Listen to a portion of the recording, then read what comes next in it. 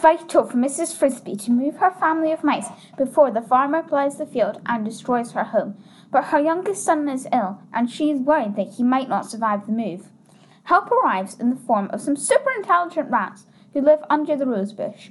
Only then does Mrs. Frisbee begin to understand the extraordinary history of these rats and why they regard her husband as a hero. Hi, welcome back to Books Are Back. I'm Ursula. And I'm Catherine. I'm Ursula's mum. Today we're going to be reading Robert O'Brien's Mrs. Frisbee and the Rats of NIMH. And we're just catching up with our podcasting schedule. This week it's half term here and we're recording in the morning instead of the evening.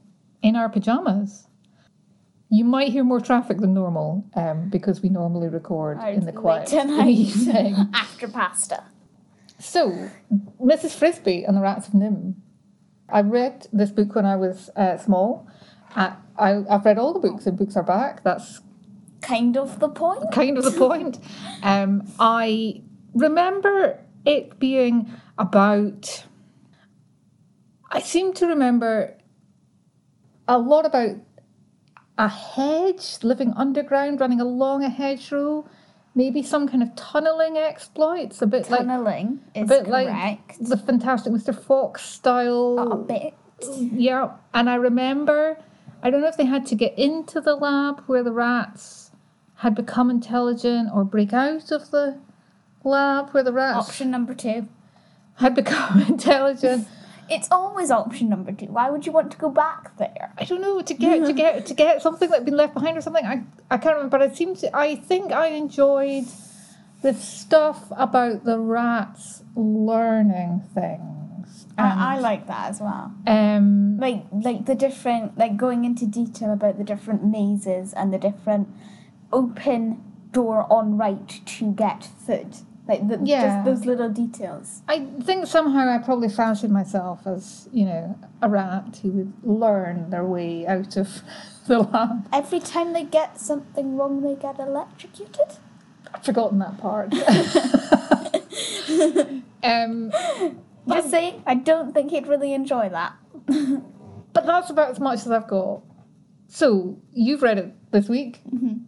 What's it about? Sometimes I feel like you choose books just because you see them on the shelf and go, yeah, I read that when I was 8, rather than because you have any memory of them. I try to choose books that I remember having a favourable feeling towards. Okay. And I think I enjoyed this one. Did you enjoy it? I loved it. So what's it about?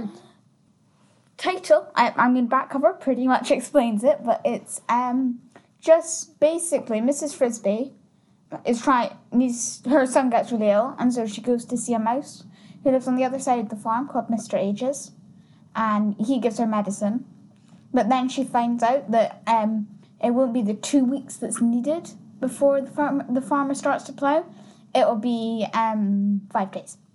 And so she, on her way home, she rescues this crow who takes her to go and see the wise owl, and he tells her to go to the rats.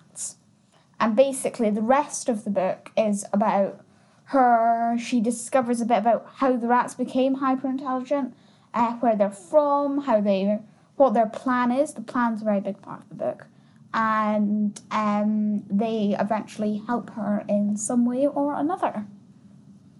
And is that all you're giving us on your spoiler prevention programme? Yes. Because I don't remember what the rats... I'll tell you what the plan is. Right. But I'm not going to tell you what happens to the rats, and definitely not about their near-death experience. Oh, whoopsies.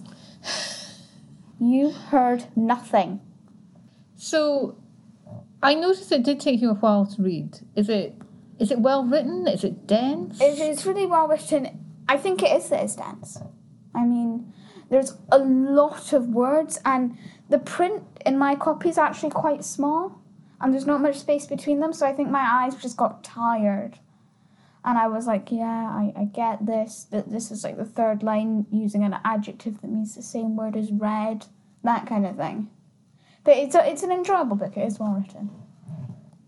Cool.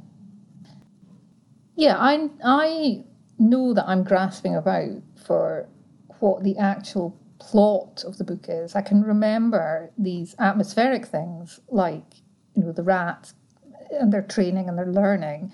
But I can't really remember what the adventure is once Mrs. Frisby gets together with them, other than it involves tunnelling. I did see when I was researching the author that the rat's plan is very important in the movie that was made of the book as well. It was made, I think, by Disney into a movie called The Secret of Nim. And I think the movie's quite different. I think it changes things quite a bit. But the rat's plan seems to have been part of it. What's their plan? Well, so basically, most of the rats have decided they want to stop stealing stuff from humans, and they think that they should be able to form their own rat civilization. And so the plan is basically to destroy everything, take seeds and make their own tractors and plows and stuff, and move them into this valley, which they found that has a nice clearing, lots of forest, big mountains which they can tunnel under and make caves in, and lots of different lakes, and to live there and work out how to grow things for themselves, not steal food, maybe even make their own electricity, but they don't really want to be stealing stuff anymore. That's exciting, because I suppose there's a limitation if you're a rat. You can be intelligent as you like, but there's maybe problems with using your hands. Yes. I can see that. Electricity might be a step too far. No, they've worked out how to manipulate it. They just can't create it themselves. Right. Interesting. So, would you recommend it? I really would. Something I would say is it's not really a read if you really, really, really, really, really want to read a book that's all about fantasy. Everything is absolutely nowhere near believable whatsoever.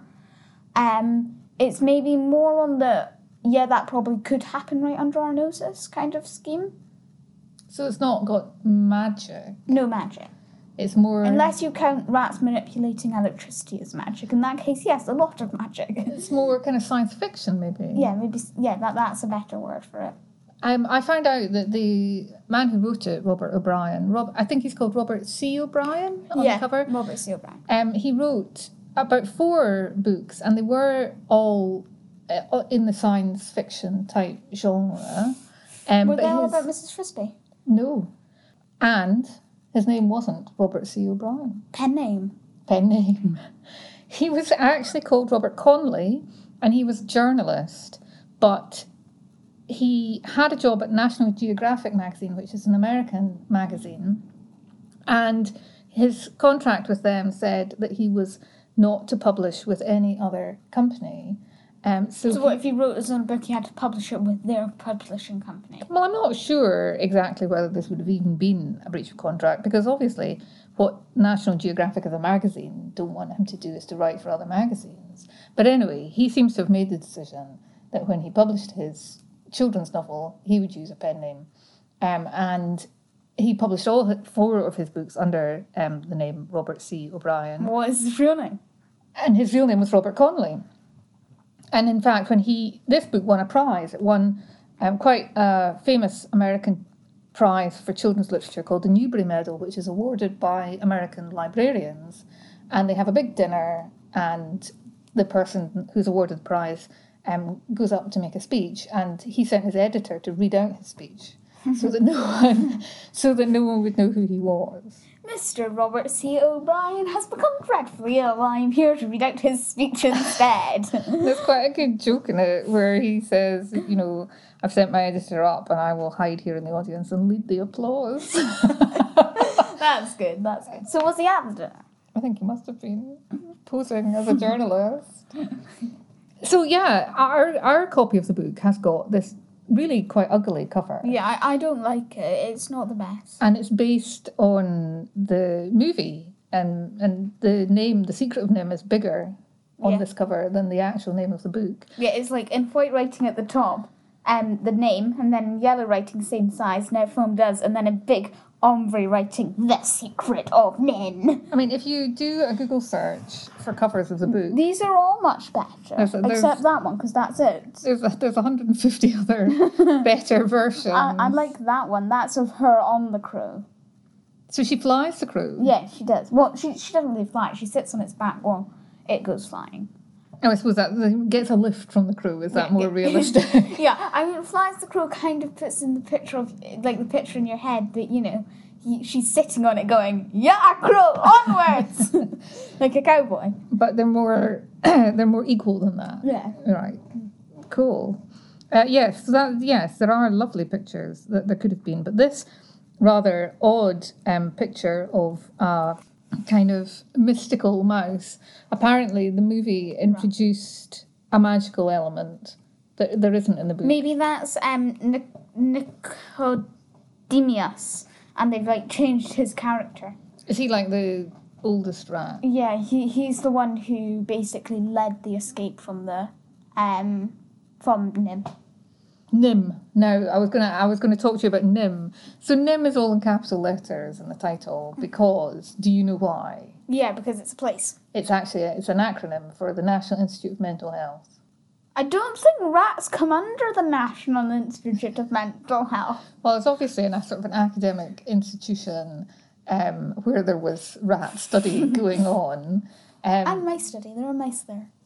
And it seems as though Robert Connolly went there to visit a patient and saw that there was academic research happening and saw a building that was different from the others and asked about it and found out it was somewhere where behavioural studies on rodents were going on. And a man called John Cahoon worked there in the 60s, and his rat experiments were actually different from the ones that we think about as typical with mazes and trying to teach the rats to turn left or turn right or work things out. Basically what happens is every once in a while in the maze, the rats get two options, and it's the same maze every time, but if you go the wrong way you get an electric shock.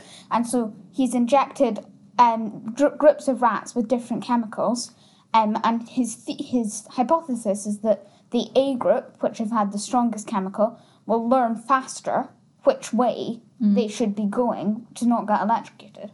Well, and do they? Yes. So he's actually making the rats more intelligent in the book. Yeah, and he's giving them longer lives. In real life, John Cahoon was actually doing a slightly different experiment that just involved getting lots of rats together in a massive rat utopia. Saying play. And seeing, and kind of just much more observational. Well, here's a plastic box, here's a ball of food, work it out. Exactly, but he found that they didn't do well. They needed more help, challenge in their lives, I think, than just being dumped in this rat utopia to get on with it. Well, that's really interesting that the experiments were different. Yeah, but the book, when it came out, had a great reception. It won a prize, and the people that read it said, gosh, the themes in this book are so contemporary.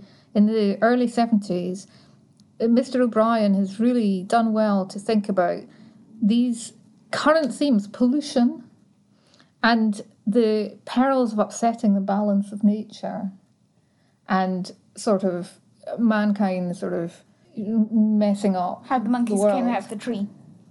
And so one of the things that the rats think about, or they did think about, the Nicodemus explains to Mrs. Frisby, is that a lot of the conversations that the rats used to have was, what would it have been like if the monkeys didn't come out of the tree and we came out of the ground? Oh, I see. So the rats are thinking that they could have been the top civilization. Yeah. Yeah. But they then realised that it would have been so different. There wouldn't have been skyscrapers because they wouldn't have longed for the sky. It would have been a whole network of an underground subway systems. Deeper tunnels, not taller buildings. Exactly. Yeah, interesting. Well, I was thinking about whether these themes of upsetting the balance of nature are still current. Yeah, I think so. Still relevant. Mm-hmm. Cool. Well, shall I do the quiz, or shall I explain a bit more on how they escape from Nim? What should we do first? No, let's not have more on how they escape from Nim. Let's do the quiz. Okay. Yeah, I think I've talked enough about the book to get some more memories that might help me. Okay. Well, let's get started. The Doctor has 2 assistants. Can you remember even just what one of them are called? No. They're called George and Julie. I couldn't even have told you that there was a man and a woman. Okay. Who's the doctor? The guy who, like, experiments. No, right, so he's a man. Yeah. Right, got it. So the groups of rats are Group A, Group B, Group C. Can you remember why Group C is called Group C? So Group A is getting the A injection, Group B is getting the B injection. Group C isn't getting an injection, so why are they called Group C? Because they're the control group. Yes. Okay, and then the last one, you can probably get it because it's right next to you. What colour is she wearing on her coat? What, on the cover? Yes. Is it a brown coat? It's a red coat. Let's have a look. There we go. So in the Disney movie, she's got a red cloak. So does she wear clothes? I think they wear clothes up to the extent of they keep themselves warm. They don't wear clothes like we wear a t-shirt and a jumper and a pair of trousers and some shoes. I think if they're chilly, they will put on a scarf. If that makes sense. Cool. Okay, well, you know I like to find some other information about the book. And this week I have brought a review by someone who read the book and watched the movie. When it was published? No, I think later, after the movie had come out. Now, Robert O'Brien didn't survive long enough to see the movie made.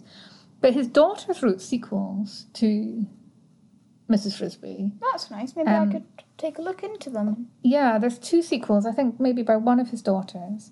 But this is a review by an American academic who had read the book and then watched the movie, and she's kind of talking about the differences. But I wanted to really focus on what she said about the book. And she says, in his Newbery Award acceptance speech, Robert O'Brien noted that the mind learns that it's not easy to separate good from bad. They become deviously intertwined.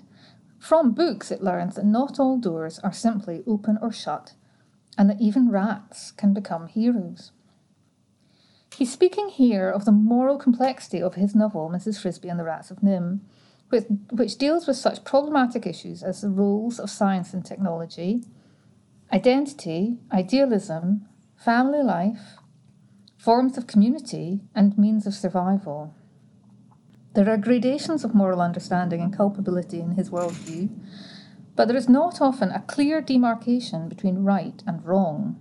Similarly, his characters are often complex combinations of idealism and cynicism, strength and weakness, sympathy and practicality. Those characters must be complex to deal with the range of issues and the world O'Brien details, a world of danger where choices are often based more on survival and need than on easy preference and personal desire. And I think she goes on then to say that a lot of that is lost when everything has to become sort of simplified for the movie.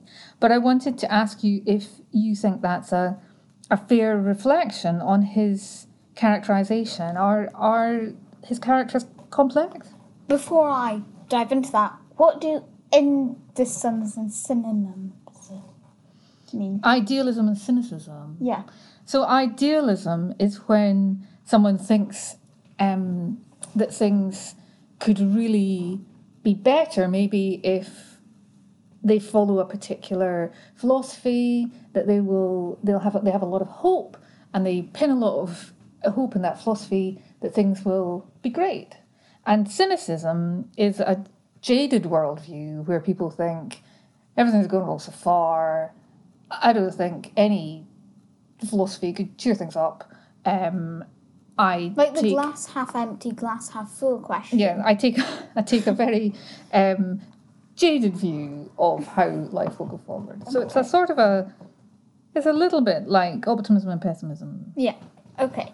So I would say that definitely it's hard to tell whether a couple of the characters are right or wrong is so true. For example, the doctor, is he doing these experiments on the rat to help the rats, to make them live longer, to give them more intelligence, or to let him win an award? Right. Or, I don't know, another example, Timothy, who's her youngest, obviously, is he happy that his mother is going to all these risks to try and keep him safe? Or is he just thinking, ugh, why don't we just move and let me die? Oh, Well, so those are difficult choices, are they? I don't know. I think they're like yin and yang. You can't really have one without the other. Yeah, okay. So I also read that some people thought that the plot was more interesting than the people. No. What? No? No, the people are varying. Well, the mice and the rats and the birds and the couple of people are just as interesting as the plot. Right. It wouldn't have worked if this had been humans. No, there's an added element of interest or Well, I think it's freshness. Or? yeah, freshness, and it's cool that these animals that you wouldn't put together. I mean, you wouldn't have a cat that didn't automatically go and try and kill a mouse. But this cat kind of is just a bit wary. It's cool to see them, how they actually react in this world, other than in our world. Interesting. Yes, look, it says here, he died shortly after the book was published, actually, and hasn't seen the film. Would you fancy seeing it? I think I'd fancy seeing it just for, the niceness of being able to say that is absolutely rubbish. The book is much better. It does sound like it's quite different. But yeah, I think I would be interested in seeing it. Maybe we could see it together sometime. Cool. Is it Disney? No, it's not. It's a United Artists film distributed by United International Pictures. Never heard of them. No. So, well, do you think that you would maybe read it again now that we've had a bigger discussion about it?